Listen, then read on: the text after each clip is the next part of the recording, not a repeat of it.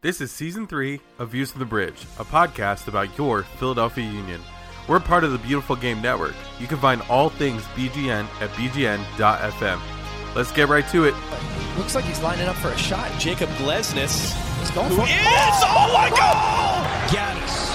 Ray with options will cross this in, and it's bounced home by Kacper Shabenga. What a slide tackle by Jack Elliott. Back-to-back shutouts for Andre Blake. Fontana will give it a strike. Anthony Fontana has the go-ahead goal. One of the best teams across the league. But my word, Jim Curtin has pushed all the right buttons in 2020, and nobody will be able to take away the trophy from Jim Curtin and the Philadelphia Union. This is a 5 for 5 city. Put some respect on our name. Let's go, dude. Good things happen in Philadelphia.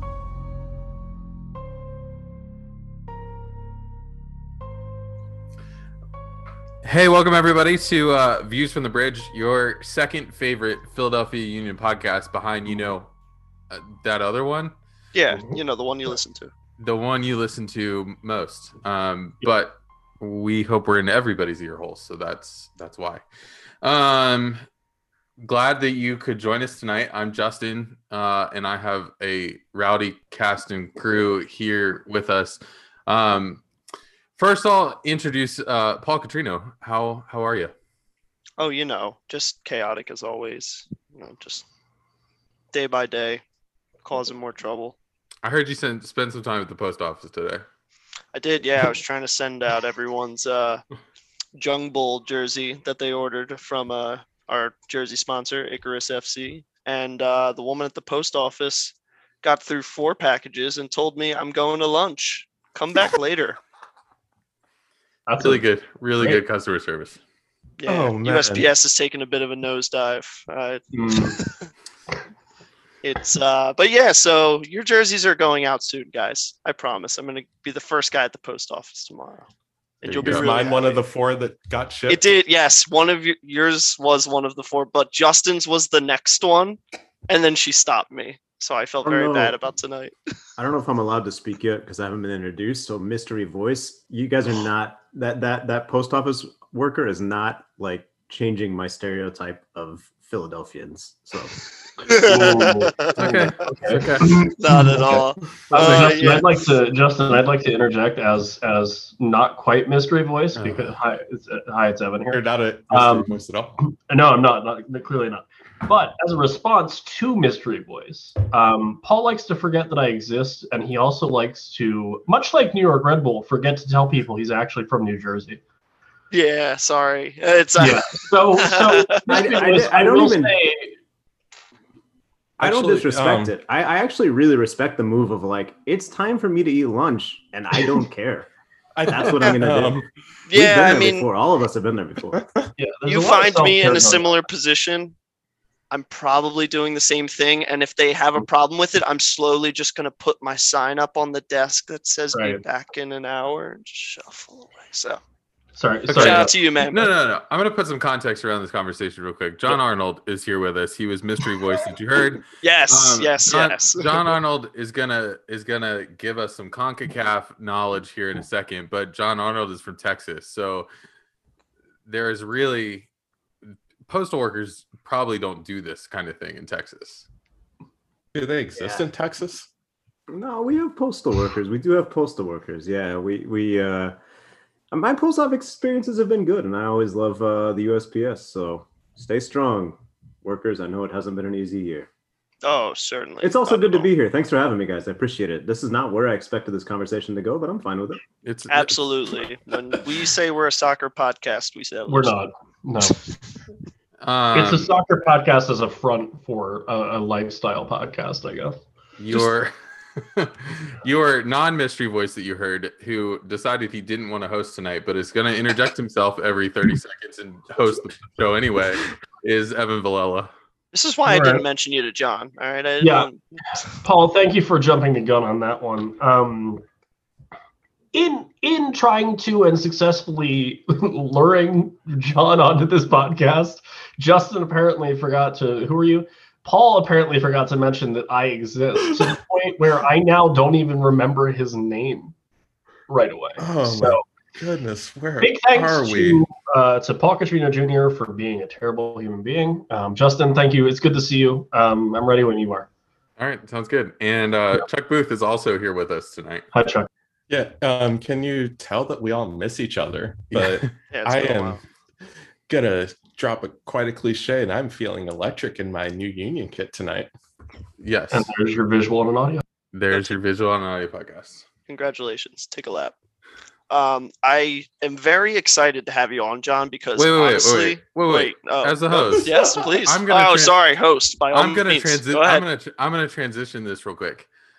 We need to talk about the supporters shield defending Philadelphia Union, but maybe not U.S. Open Cup appearing Philadelphia Union tonight. And John Arnold is here to talk about it. Paul, you we'll come back to the maybe not U.S. Open Cup appearing in a second. But Paul, you lured John on this podcast, so I will let you set up this conversation. No, absolutely. It's nice that John's newsletter, subscription-based email, Get CONCACAF, is awesome. Mostly because he does everything, but he does it in a way that is not simple and straightforward. Like, it's very much user-friendly and easy to read, and you want to read it because it's not just fact. You know, like, what is it? Anguilla as the worst FIFA ranked team in the world. Like, they're trying to get out of like the basement of the FIFA rankings. What was it? Just last week, Haiti's U23s end up playing a bunch of Mexico fans. Yeah. Like, and then what is it? I think last month, Puerto Rico Islanders in the CCL semifinal. Those are all just like super fun stories, and like I love reading on like those little niche things because let's face it, like we're MLS guys, you know, we really hone in on this league, but Central America does kind of get lost in the fold sometimes, and it's nice to have someone who's as plugged in as you are. Yeah, I appreciate it, and thanks for having me on. I mean, that really was the impetus. Well, that and a pandemic was the impetus to starting the, you know, I worked at Goal for a long time covering the Mexico national team and the CONCACAF region. But when I would pitch some of those stories to Goal, you know, things I was hearing, things I noticed were happening, or things I'd wanted to dive deep on historically, like the Puerto Rico Islanders making it all the way to a CONCACAF Champions League semifinal, something that, you know, no other team until this year outside of the US, Mexico, or Costa Rica had ever done. And then a Honduran team joined those teams this year.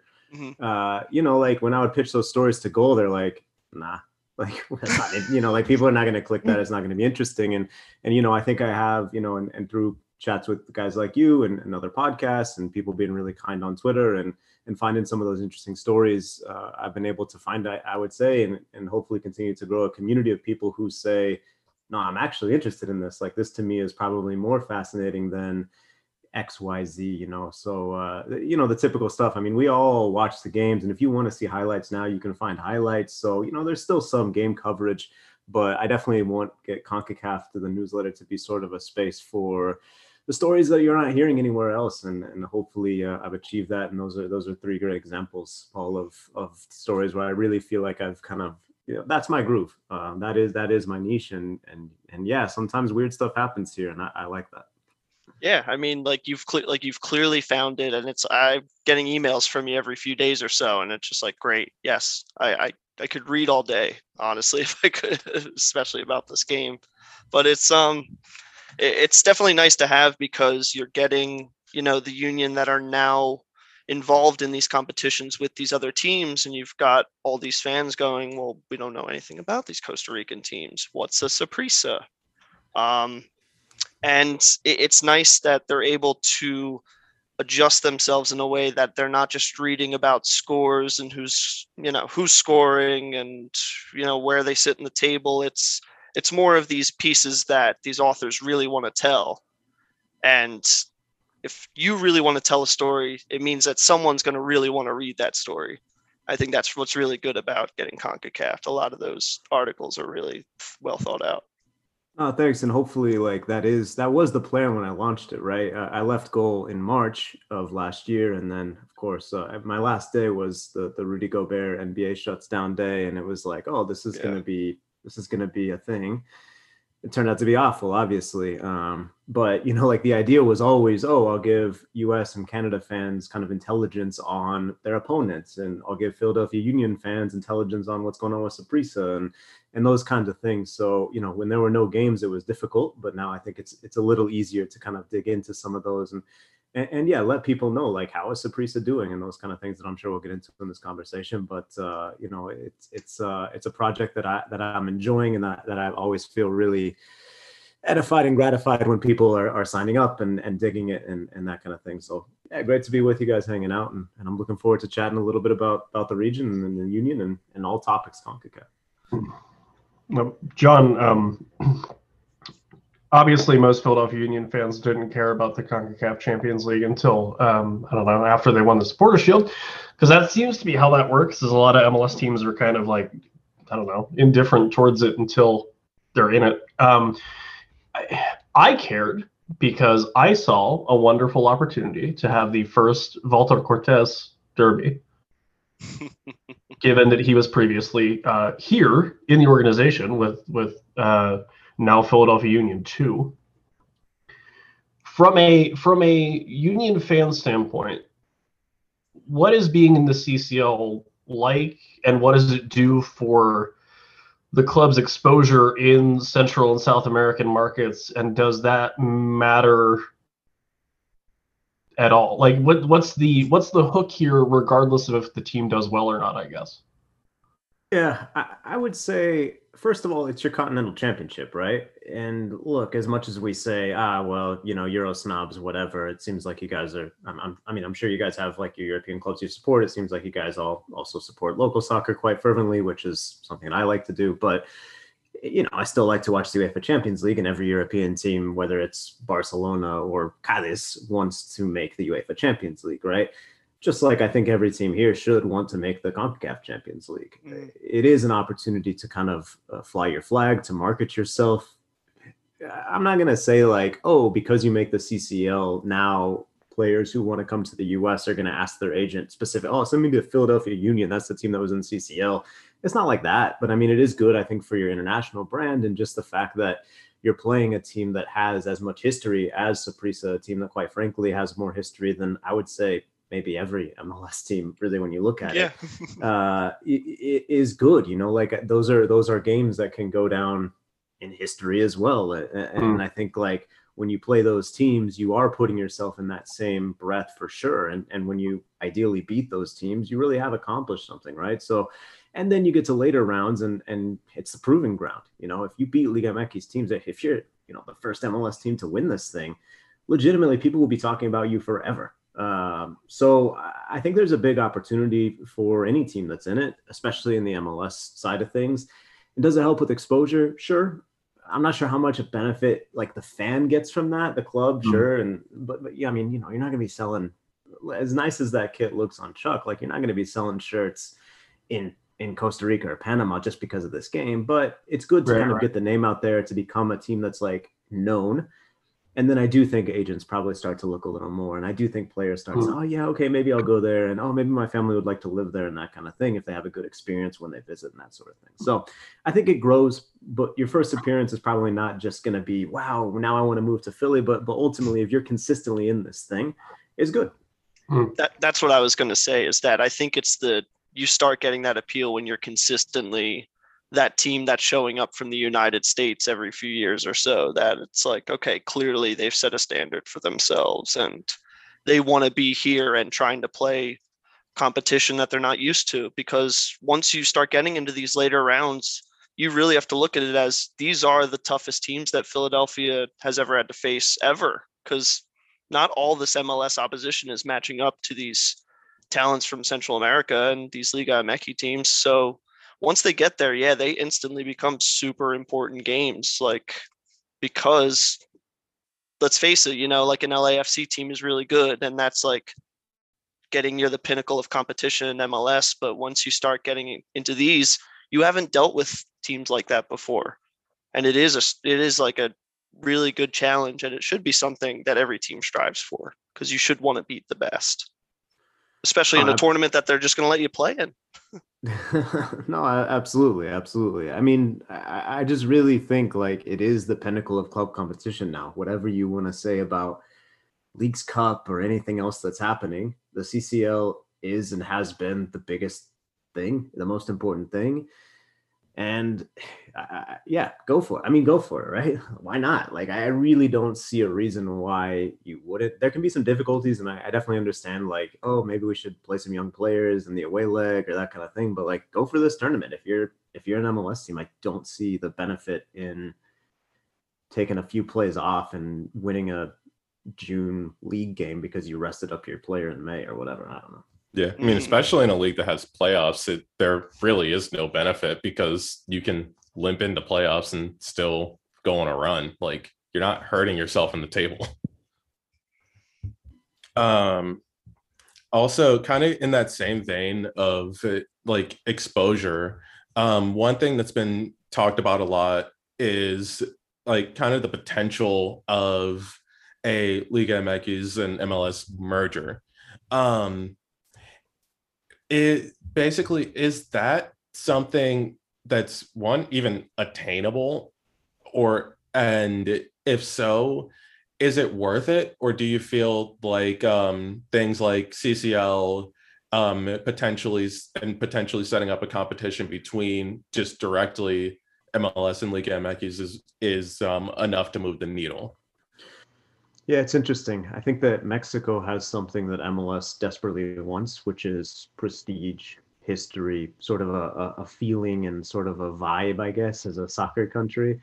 MLS has something that Mexico definitely desperately wants, which is American dollars, but also kind of marketing know-how, the ability to sell tickets. You know, when you pre-pandemic, obviously, you look at the attendance numbers and people really like going to MLS games. And in Mexico, sure, you get teams where, you know, Monterrey, Tigres, America, and Chivas, the big teams, people go, but there are also teams where people don't really want to go and they don't have a great TV deal because it's not all together. It's each team works its own deal. And anyway, all that to say, like, there's things that both leagues have that the other leagues covet. And you're starting to see FIFA sort of pave the way for this with the potential Belgium and Netherlands league that could happen. I mean, you already got TFC, Montreal, and Vancouver in MLS. So I think it's possible, but I also think people are kind of looking at this wrong. I don't know that the leagues are going to merge, but I wouldn't be surprised if we see kind of an interleague situation like we had in baseball. You know, for a long time, it was the American League and the National League, and whenever they played each other, it was special, and interleague was like not even a thing. And then it just was, and now they're just kind of, yeah, sure, like, why wouldn't the Phillies play the Texas Rangers? Like, why wouldn't they play the White Sox? Whatever. I think you're probably going to get to a similar situation with MLS in Mexico, and in some ways you already have that with Leagues Cup, right? And this Campeones Cup that the two teams, the champions, play against each other. So I wouldn't be surprised to see that continue to expand. I think that's like, you know, people sort of, and myself included, like, it's easy to ignore because it doesn't have any history, it doesn't have any prestige, but at the same time, I think it's obviously the trial balloon of like, would this work and could we do more things like this? And I don't see any reason why, okay, look, like, let's add a Leagues Cup group stage, quote unquote, and then are the leagues merged? No. But are the teams playing each other every year? Yes. And is MLS getting some of that prestige from playing, you know, if the Union go beat the crud out of America? They would get the prestige from that, and America gets the sponsorship dollars from some, and from Leagues Cup, you know, from the TV deal and everything. So I think there's a way for those teams to get the benefit without sort of smashing it together into Liga MLS or whatever the heck you would call it. But that would absolutely be the name of it. That would absolutely be the name. Maybe I should try and trademark it right now. I'm actually going to go to that post office lady and send it to myself. But the problem is she's going to cut me off. She's going to be like, she's at dinner till like next week, bro. Yeah, it's not going to happen. But no, I mean, like, I think like it's possible that you see those things instead of just a smash together, hey, we fuse the leagues. Maybe that comes down the road. And I think like owners on each side of the border are sort of intrigued by it. But I think there's also teams that are kind of like, I don't know. And another thing is, look, like in Dallas this weekend, despite COVID-19 and everything, the friendlies returned. Liga MX teams come here every international break, here being the US, and they play friendly matches. They make a lot of money. if somehow that relevant case with the Spain situation, if they say, actually US has to let La Liga play in Miami, I might see a Mexican team say, cool, I'm going to play in Albuquerque or whatever, right? Once a week, whatever. So I think there's other ways to think about it without it being, hey, we're smashing the leagues together. And I think the more that fans kind of wrap their mind around it, the more sort of realistic some of this fusion might be. Really long-winded for me to say, like, yeah, maybe I could come together. Does it matter? Does it affect CCL? Yes, but at the same time, like, I do think that it's worth having Saprissa from Costa Rica, Alajuelense from Costa Rica, Olimpia from Honduras, and these Caribbean teams and Central American teams that are trying to get better, that CONCACAF is trying to facilitate improving. And it's worth mentioning that in the new CCL format, there's also going to be a lot more games between MLS and Mexico. And so, maybe that is enough for the ownership of those sides to say, cool, we're good. Let's throw 5 more games on Leagues Cup and call it a day. So we'll see. Yeah, I mean, it definitely makes sense because, like, there is no clear answer to this because, I mean, at the end of the day, we are not the people designing schedules and figuring out what these TV deals are looking like. But with the overarching thing that Mexico wants the money from American TV deals, while MLS needs the viewers from Mexican soccer games to sell those games, it makes a whole lot of sense to play more games.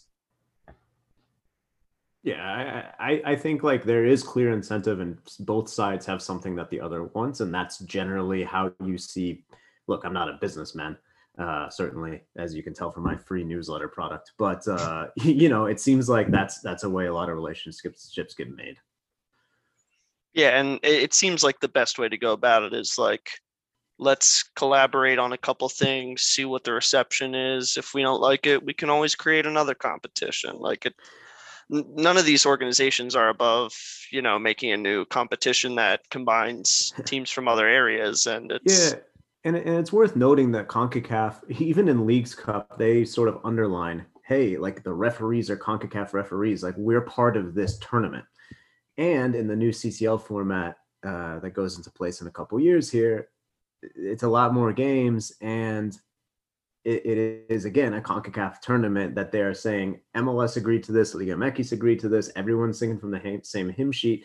How true is that when it's really behind closed doors? We don't know. But at least right now, everyone's kind of like, yeah, we're all pulling in the same direction. And maybe there is enough money for everyone, right? Because that's what, look, as much as a romantic as we want to be about this and support the teams wearing Icarus shirts and stuff like that, which I love, and I'm bummed out by the Open Cup going to this situation. Like, ultimately what drives this is money.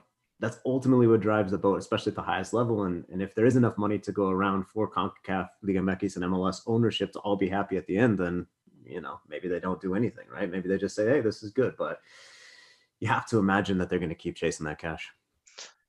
Yeah, and I think it has to be a balance of getting that cash and creating a tournament that's accessible to everyone. Like, it's not something that's so difficult to get into that these smaller areas and leagues just don't even have a prayer in getting into it. Like, if you create a fight for a bigger championship, there's going to be the incentive and, the energy surrounding those games, because it's something that, a lot of leagues didn't have access to in the first place. And now there's a new Caribbean tournament, I believe, that's going to be Caribbean and Central American. Yeah. Yeah. And it's just like, if you create these more avenues, it's like, oh, wow, it's all going towards this one tournament, the CCL. And that's like, once you start getting everyone drawn into that, I think that's really what's going to help with the growth there too. Real quick, that no one really talks about is the fact that I think it's so easy to imagine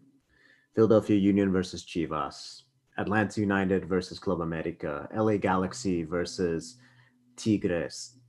But don't forget, like, if we smash these leagues together all the way, we also have, pick it out of a hat, but like Colorado Rapids versus Puebla. Yeah. Is that going to move the needle for anybody? It's moving my needle right now. Give me that. Oh, well. That's a matchup I need. I will take the most random matches ever. Give me whether 80% of the viewers want to take those is a whole nother thing. I was going to say, we already had Philadelphia Union Pumas friendly thing that just got laughed out of the city of Philadelphia. Yeah. Mm-hmm. Yeah. What's the link there? Is it the Bimbo Breads situation? Probably. That's where most of the money comes from. The Union has the most obscure links with so many clubs across the world. It's just wild. Speaking of clubs around the world, speaking of leagues in CONCACAF, John, is there any leagues? Don't say MLS, please. Please. Oh. I highly doubt MLS is going to be the answer to this question. Just don't want it to be the answer. Anyway. The question, please. The suspense is killing me. What leagues have grown or made big leaps and bounds across CONCACAF in the last 5 or so years? Yeah, it's MLS. Right. MLS and the Canadian Premiership, right?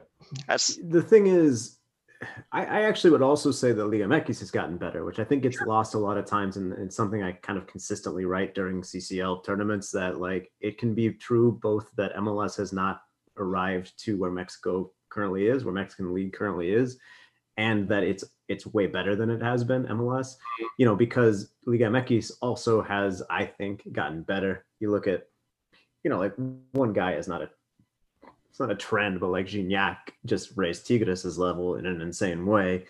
And they kept buying. Like they didn't just buy Gignac. Like they brought Guido Pizarro back from who they sold to Sevilla. They brought him back and he's in the starting lineup. They brought Carlos Salcedo back from the Bundesliga. So, it's not like, it's just one player.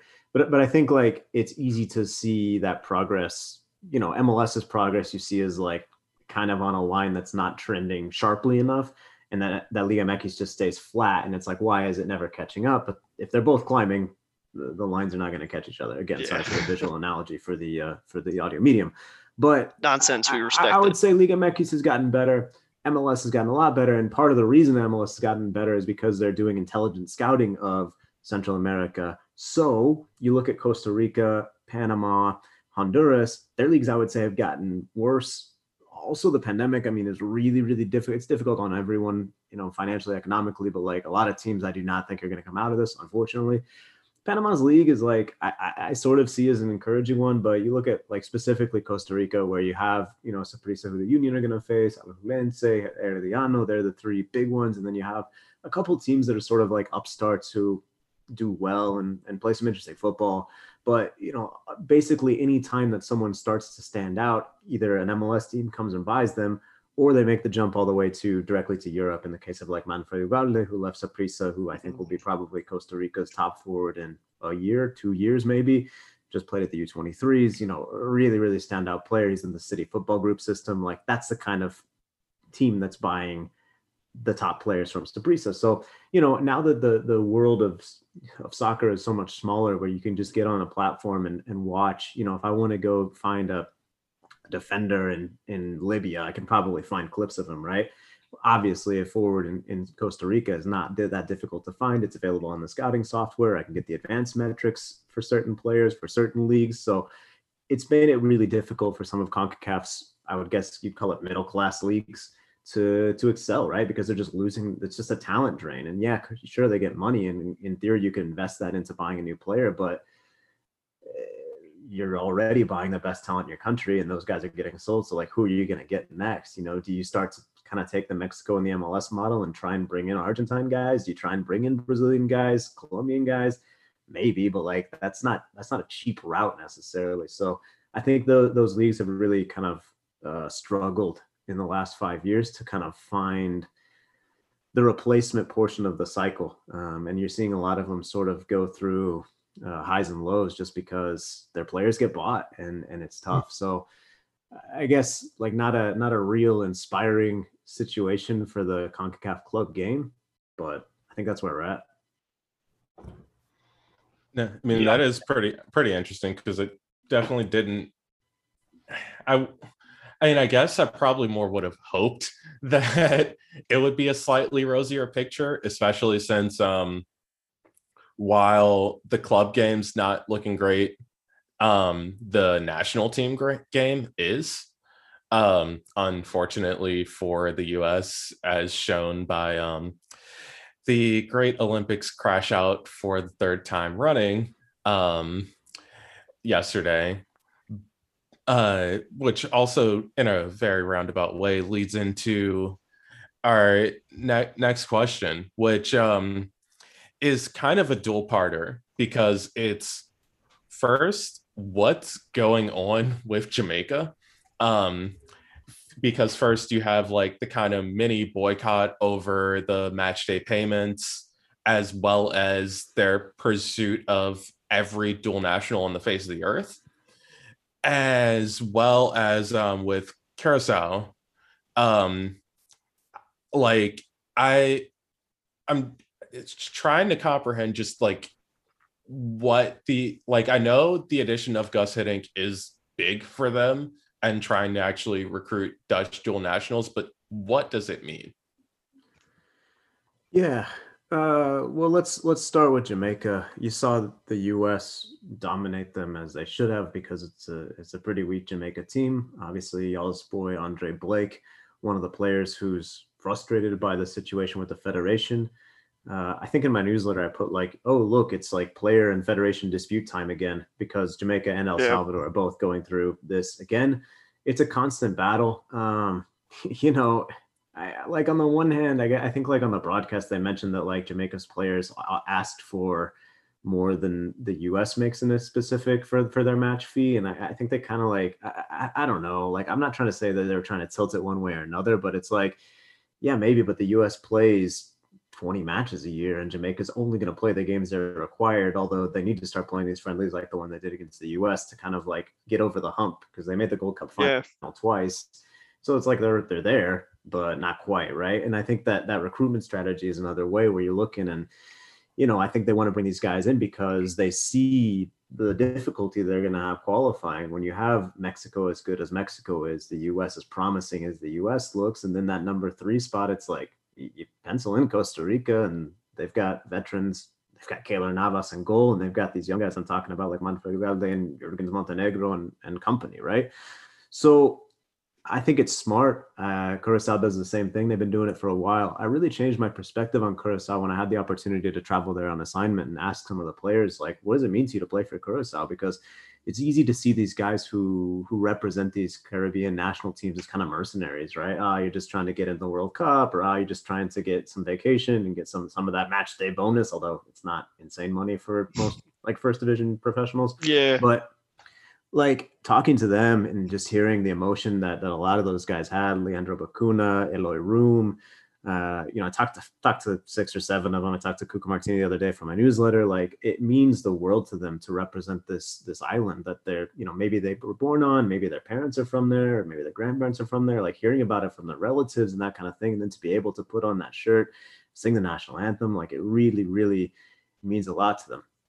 It was interesting that Gus Hiddink got brought in, and he had kind of some welcome to CONCACAF moments. They won both games, but he was in Guatemala playing against Cuba, and Cuba just called in their foreign-based players for the first time ever. So they had a much tougher game than I think they expected Curacao did. And, it looks like they'll get to at least this kind of critical qualification round. It looks like they'll win the group. They got to beat Guatemala. So it's also not a guarantee, but what does it mean? I mean, it means they're taking it super seriously. And look, like the previous coach, Remco Vicentini, really lovely guy, really, really talented coach.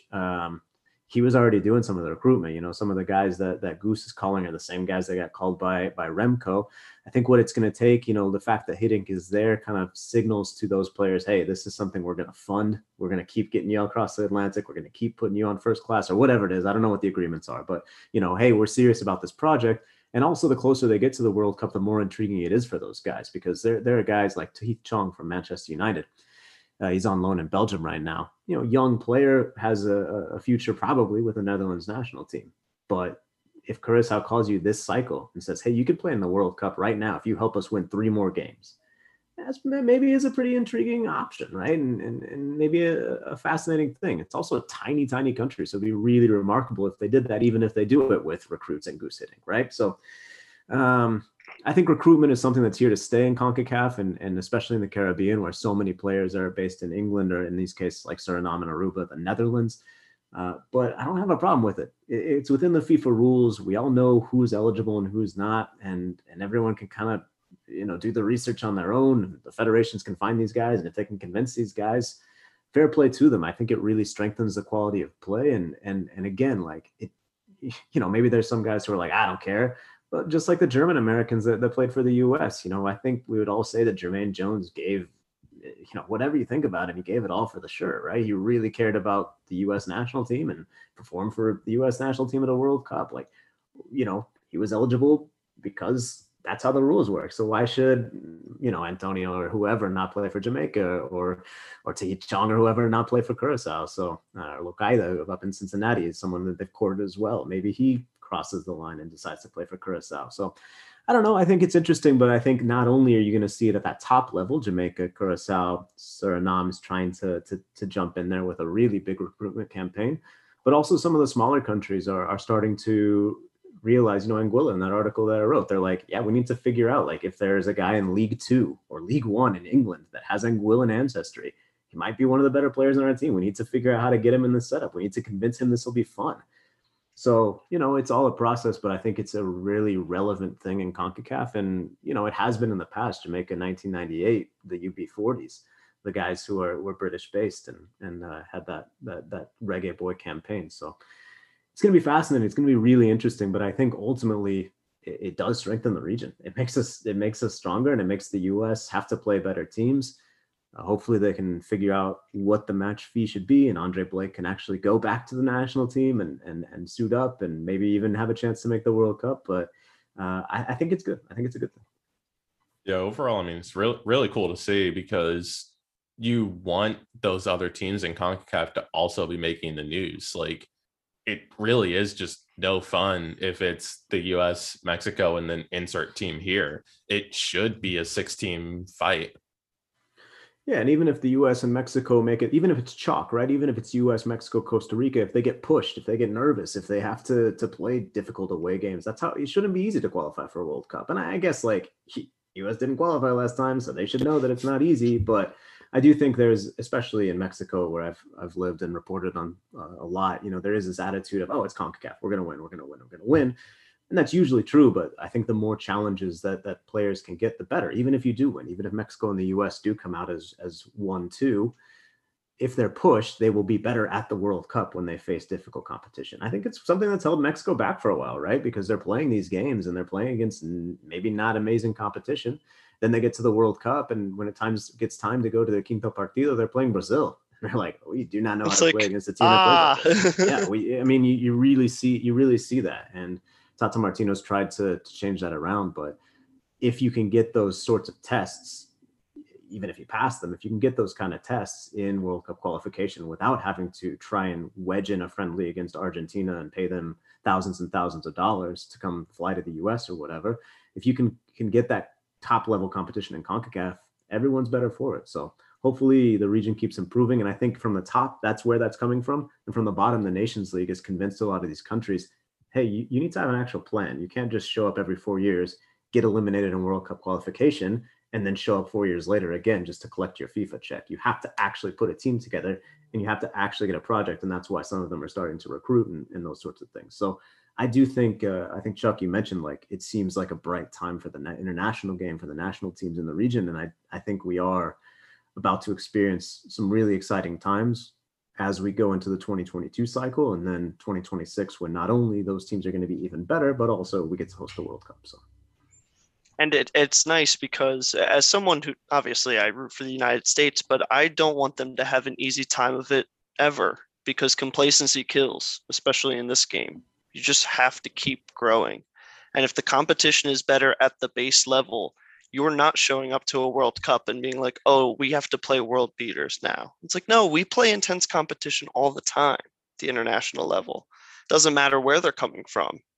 I want that so bad, because it should genuinely, because it is only better for these players. You throw these guys into these challenges, and it shows you that there's going to be adversity at your club level, at your international level, in these friendly games. It does not matter what the venue is.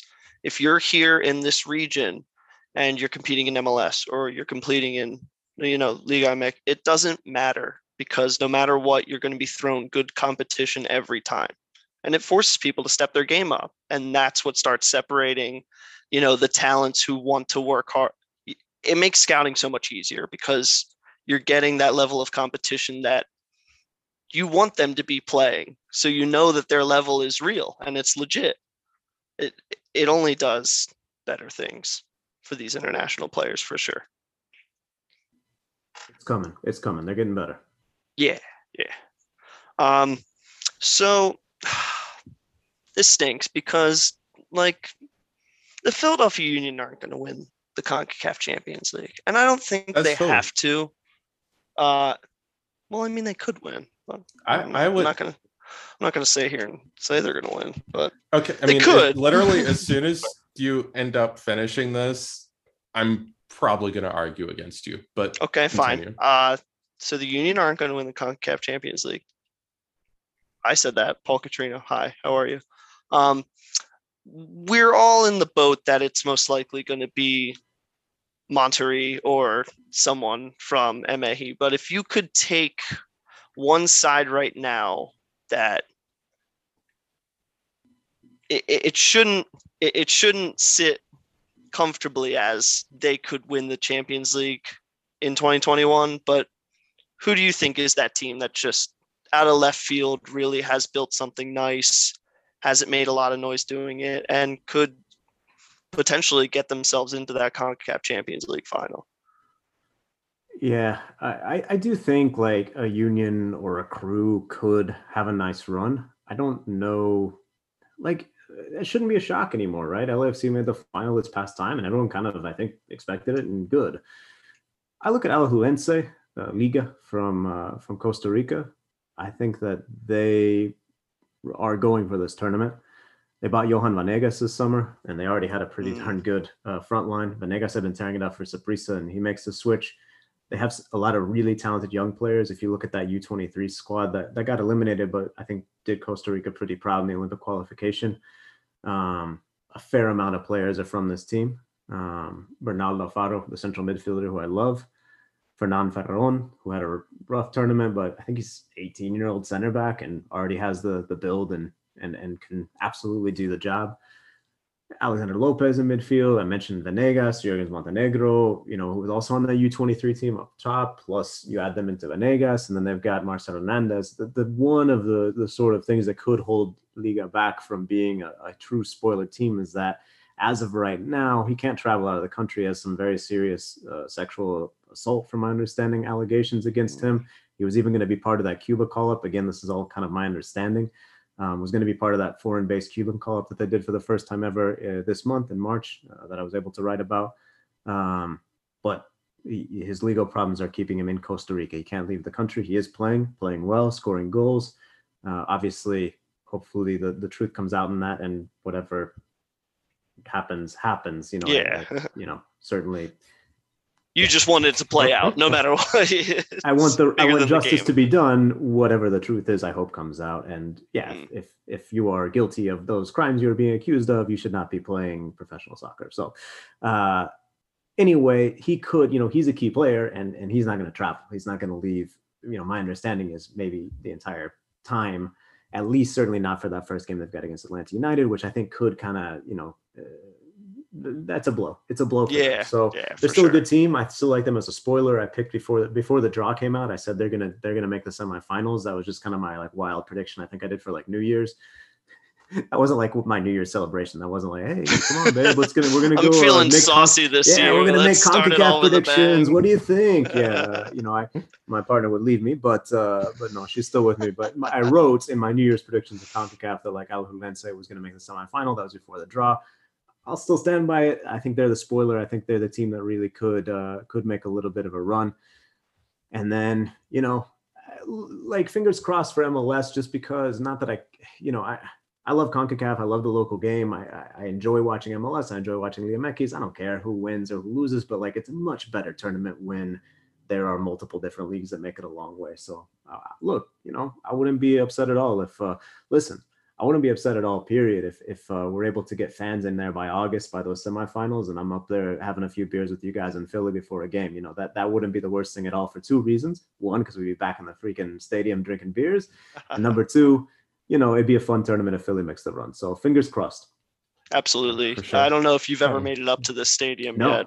I haven't. It's on the list. It was supposed to happen in 2020, but something else came up. Damn, you'll love it. I'll tell you now. Whatever article you saw about fan experience about a month back by a writer who I don't even remember right now. Well, it was a Twitter thread that was terrible. Well, it was wrong because the Union were in the bottom third of that list, and objectively, I think you're going to even get a lot of fans from other stadiums who say it's simply not correct. They have really it feels lived in, and it is a clear home field advantage when the Union play there. I mean, they didn't lose all last season there, like for a reason. They didn't even need the fans there. That is absolutely their home. And to be able to bring a CONCACAF semifinal to there, the soccer community here would eat it up. It's exactly what they're looking for. So I hope it happens. Because I haven't been. Philly's on the list. But cool. Fingers crossed. But Paul, why can't the Union win CONCACAF Champions League? Because essentially, you need two things. Okay. You either need the best player on the field, which obviously the Union won't have in any game because this roster is objectively weaker than it was last year. Just a bunch of hard-working fellas. Hey, that goes a long way. Hey, they know exactly who they are. I'm aware. They are sure. pretty good at keeping the ball out of the back of the net. And you throw enough kids out there, someone might work hard enough for something to come up with some magic. Okay, and then what's the second thing? Well, no, I'm saying I said both the things. It's you okay, you didn't phrase it right, but all right. That's because you interjected while I was finishing the two things, so they ended up molding together into one. I'm sorry, John. I'm sorry. I ruined your argument. It's okay. Do in front of house guests. He's getting the full experience of the pod. Clearly getting the full experience of the pod. What if I told you Chuck and I were best friends? I buy that. He's lying. He can tell you that. False. But it's literally just like out of the MLS teams that will be there, the Union and Columbus are the most consistent teams. You know what you're going to get from them night in, night out. Everyone else may have more talent, but I would bet on the Union and Columbus over another team. Sure. Unless I think Atlanta was somehow replaced by a team that should actually be here. Yeah, maybe just a little bit.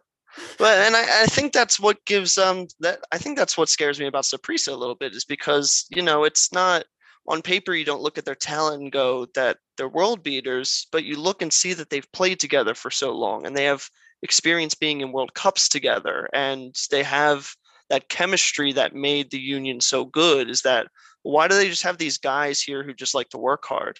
Well, if you work hard cohesively as a unit, you can play really good soccer. And like that is definitely a key thing that makes Philly so good. It makes Saprissa really good. Like these clubs that have that level of consistency and an anchor in leadership. When you look at Philly with Bedoya still being prevalent and Jim Curtin being there since God knows how long. It's been a while. It's been a bit. But, I want Philly to go far. I'm saying that they're not going to win the thing, and that's okay. That's fine with me. They could get far. It'll be really cool if they do, and I'll be really happy if they do. They're just not going to win the thing. Yeah, it's okay. Will you be able to handle Twitter if they don't win it?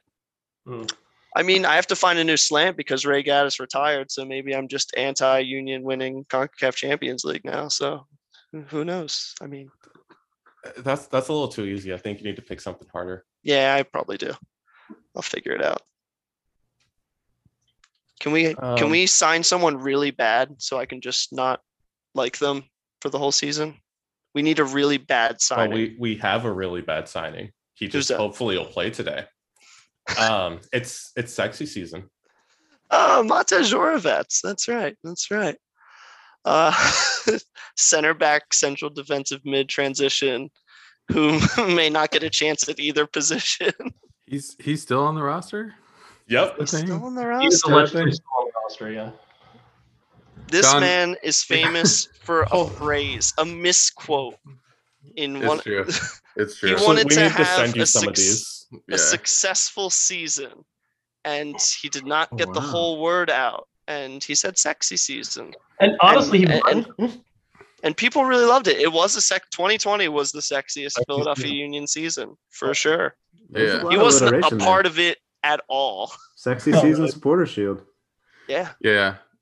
John, thanks for yeah, joining. John, first of all, we have another question. Well, then ask it. You've had 20 minutes to ask that last question.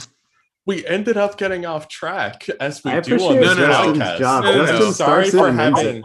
in with we when it was you. I am Paul. sorry Yeah, I for was gonna having say, steel you and- drums you dancing and- in my head because Trinidad and CONCACAF. You and Paul had a 20-minute conversation. Let's just all right. Hey, Ask it. Paul and I are still we. But when someone says that's so CONCACAF, what does that mean to you? I think this is a very strange. I was going to compare it to so like if you're traveling in Latin America and someone calls you, I speak Spanish. I lived in Mexico, right? If someone calls you gringo, it can be bad, right? Or it can be like your buddy. I feel like that about like when people make fun of CONCACAF because I'm a little possessive of it. Like in some ways it's ours, right? It's ours. And I think like sometimes it's easy for people to sort of like turn their nose up at it and say it's shit and like all that stuff and all the refereeing's terrible and the pitches are bad and like they're not wrong, but it's also like you can also like find the charm in it. So I think it depends on the context. It depends on what people mean. Typically, I name my newsletter Getting CONCACAF right after getting hosed by the referees or the federation or whatever. So, I always say, like, if you get the joke, the newsletter's for you. So, look, we all know that CONCACAF has its moments, but that's also why it's interesting. That's why it's fun. You never hear anybody, now and then, like people are like, oh, UEFA, because they're going to like redo the Champions League or whatever. You never like, you got UEFA. Nah, I think CONCACAF like has sort of stood out for good and bad for a long time as something that's unique. And when people say that's so CONCACAF, I think they're probably just highlighting some of that region's uniqueness. I like that. I like that answer. Yeah, no, that is nice. It's why you're a better writer than probably all of us. That's kind. John, thanks for joining us.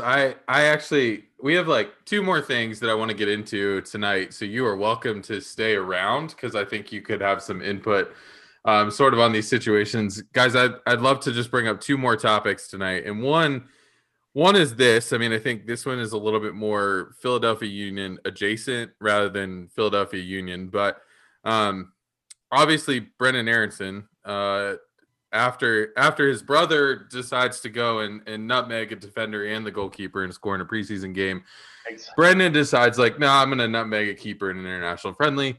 But, plays a good, 25, 30 minutes, whatever it was for the U.S. over the weekend. But in international friendlies. While the U23 team is crashing out of Olympic qualifying and all this stuff, maybe guys, maybe I'll start with you, John. I mean, any just kind of initial reactions to kind of the weekend and the weekend that was for the U.S. and the U.S. under 23s, maybe more specifically. Yeah, I think that like it's really easy to criticize and like the expectation absolutely should be that the U.S. should make the Olympics. If the U.S. wants to be a top 2 team in CONCACAF, which it says it does and I think considers itself, you got to prove it. But this Honduras team was not, to me, impressive on paper. They played some okay games, but like even that first game against Haiti, they were literally playing against 10 men.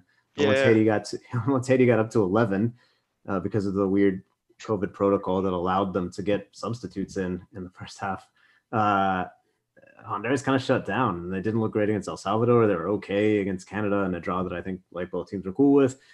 And then they beat the U.S. right. They're a better team, and I think like you see that steel, that grit, but also like the time being together. Mexico has a U20 camp called right now. Those guys are going to be in there for the next 3 years, right? So I think like it starts there, and the U.S. hasn't done a great job of fostering that. So on the one hand, they should have been there, and it's a failure and it's a disappointment. On the other hand, you don't see Honduras or even Mexico after winning the gold medal in 2012, like going on to win the World Cup based on those teams. So I don't know that the Olympics are like a huge key for development. It's just fun to have your team in the Olympics and to root for your team. And I think U.S. fans should be disappointed and hold the federation as accountable as fans can, but without sort of a sky is falling mentality. Yeah, just a bit. Like it's justifiable anger, but it's not, let's burn the whole thing down, because you do see promise there, but it's clearly a frustrating time, but not for the Philadelphia Union guys. I mean, they're playing well. That's really what matters, right? On this podcast, that's what matters.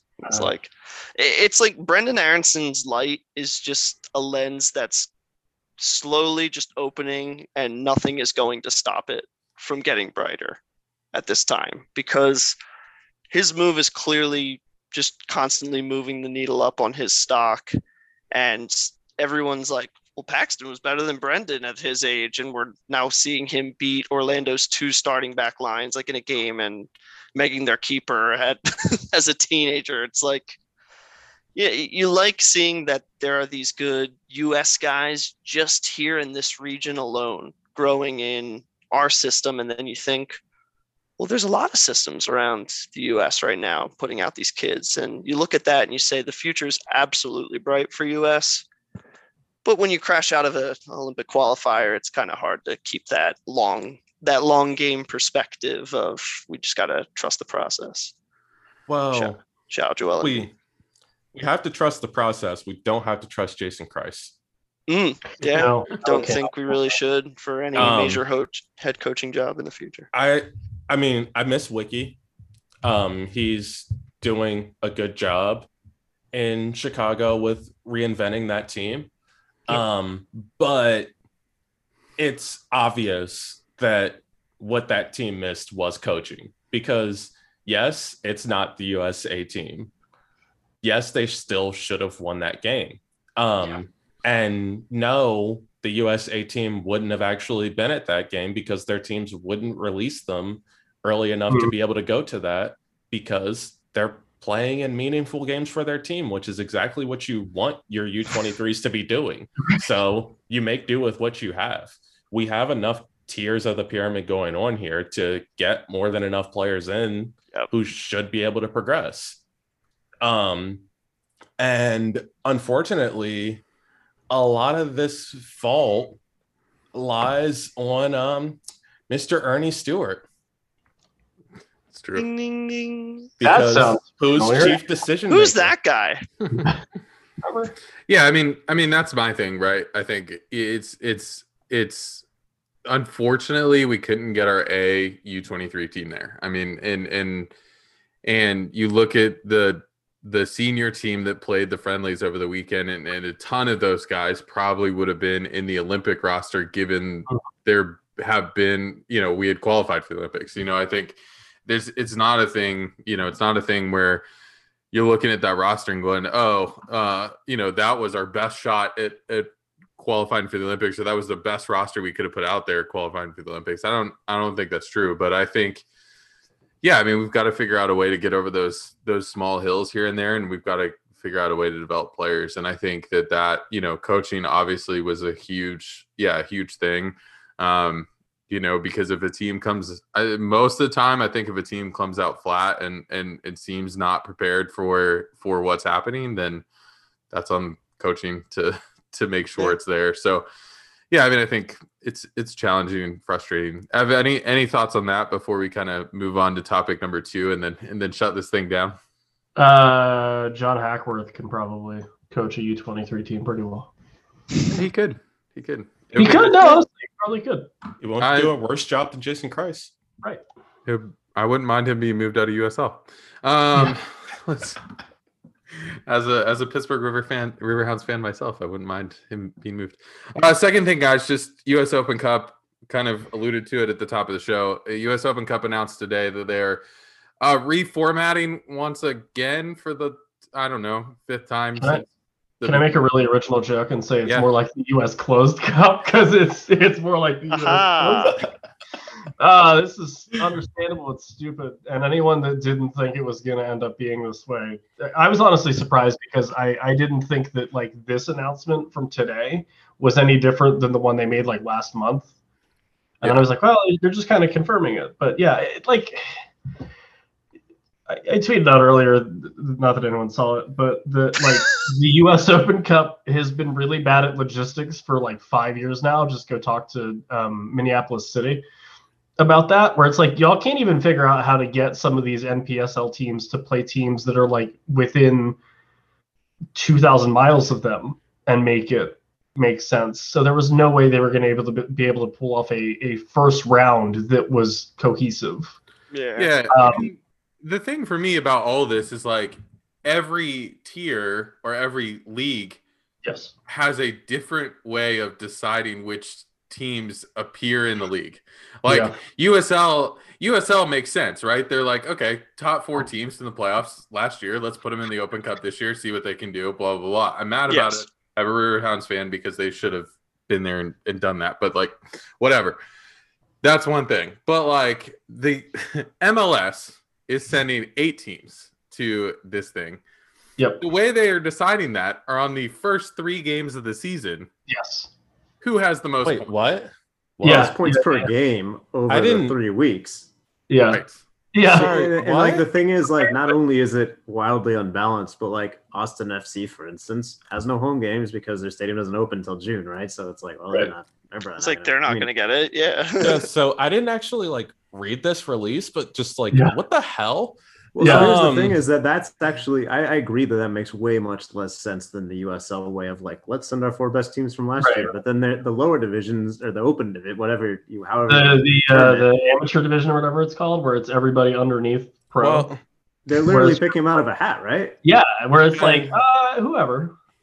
And I mean, and also being from Baltimore, I have to bring up Christos FC. Good old MLS topplers, and it's very easy for the lower league teams where they could even just do a coefficient off of how they've done in the Open Cup in the past and invite the teams that have already done things in it, but they don't actually want an MLS team to lose in this competition, but they also don't want to just cancel Open Cup and run another MLS's back tournament, even though that's realistically what they're doing and probably what they should do, because you're right that you can't run a full qualifying circuit the way that it's supposed to be run, with everyone kind of qualifying in their open divisions and then hopefully being able to win their way out of that to play in the regional pool. That's also just not really a regional pool anymore because they just have it set up so you can only play 4 teams. Yeah. So it's just like they've been just working. Sorry, Justin, but I have a lot. Take a breath. But like they've just been working at watering down this competition more and more before COVID, which sucks because it's the most historic competition in this country. And they're just using that as like, well, here's the axe to finish felling the tree. Right. Yeah. So just to wrap up, like, so Division 1 MLS, they get eight slots, which will be determined based on average standing points per game as of May 3rd after 3 weekends of action. So I don't know if there is a team that only plays 2 games on those 3 weekends or whatever, but there could be that sort of situation as well. Division 2, so USL, they're sending their 4 semifinal playoff teams from last year. So that's El Paso, Louisville, Phoenix Rising, and Tampa Bay Rowdies. Division 3 is 2 slots, which is NISA champion, fall champion Detroit City, and USL League One regular season champion Greenville Triumph.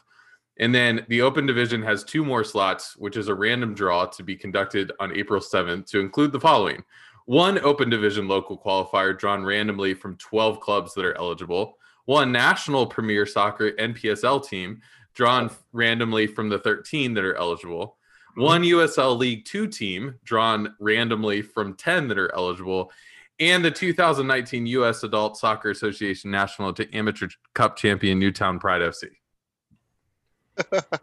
I'm cool such a because Newtown fan this year. Oh, I think it's you so guys good. also are eligible. I think you guys also got in the mix. They said that the podcast you guys were going to be in there. So if you guys get drawn out Honestly, of the we have the hat- kits. We have jerseys. We'll be fine. I throw away a lot of envelopes that look like Well, that. Paul's Usually playing in just Casa League now, credit so cards or car insurance, but I think that one. I think you're right. I should have done that. Our Casa You know that- team would not make. Like, if they drew us in, it would not go. Is there beef? I don't know. I hope I'm not stepping in it here. I did a story last year on Fishtown, which was a fake club that now has a real team. Do you all beef? Or you guys know? Yes, Fishtown is in the fourth. They're either in the third or the fourth division of Casas League, which is the largest amateur league in America.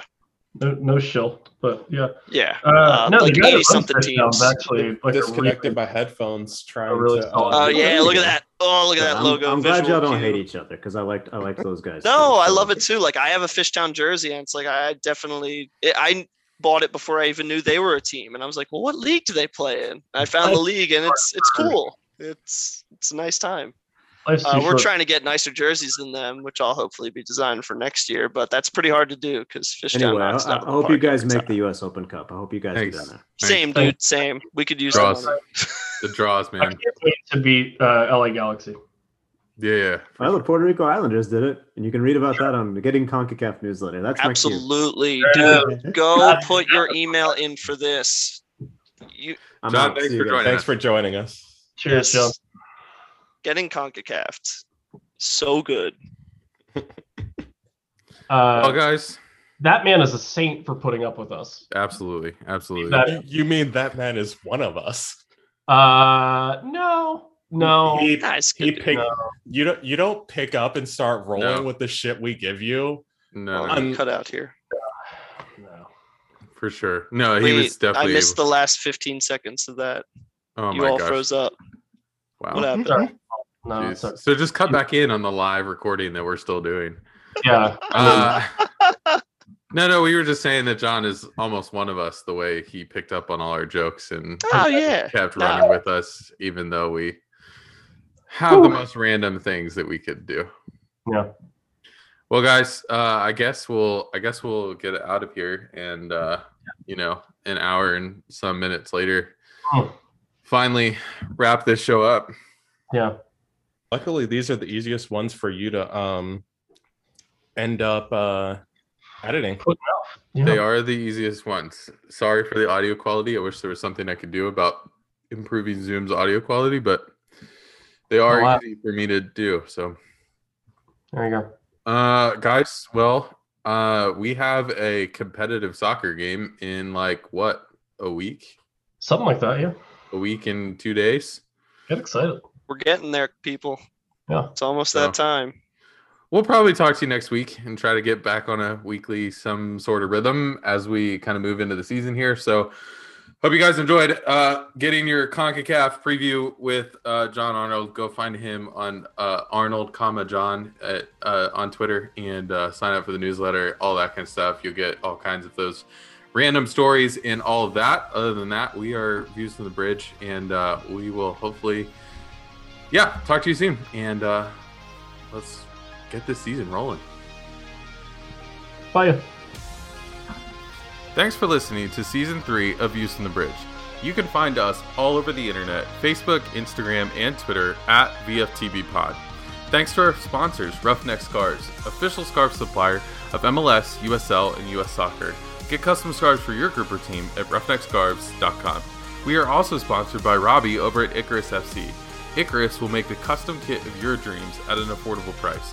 Get started at IcarusFC.com. Do you enjoy the show and want to support us? There are two ways.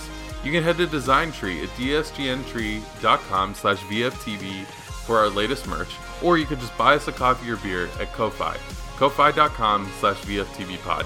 Thanks for your listening and your support. Views from the Bridge is a podcast of the Beautiful Game Network at bgn.fm. Head over there to find all kinds of soccer writing, podcasts, and other content. For Evan Villela, Chuck Booth, and Paul Catrino, I'm Justin Ashcraft, signing off.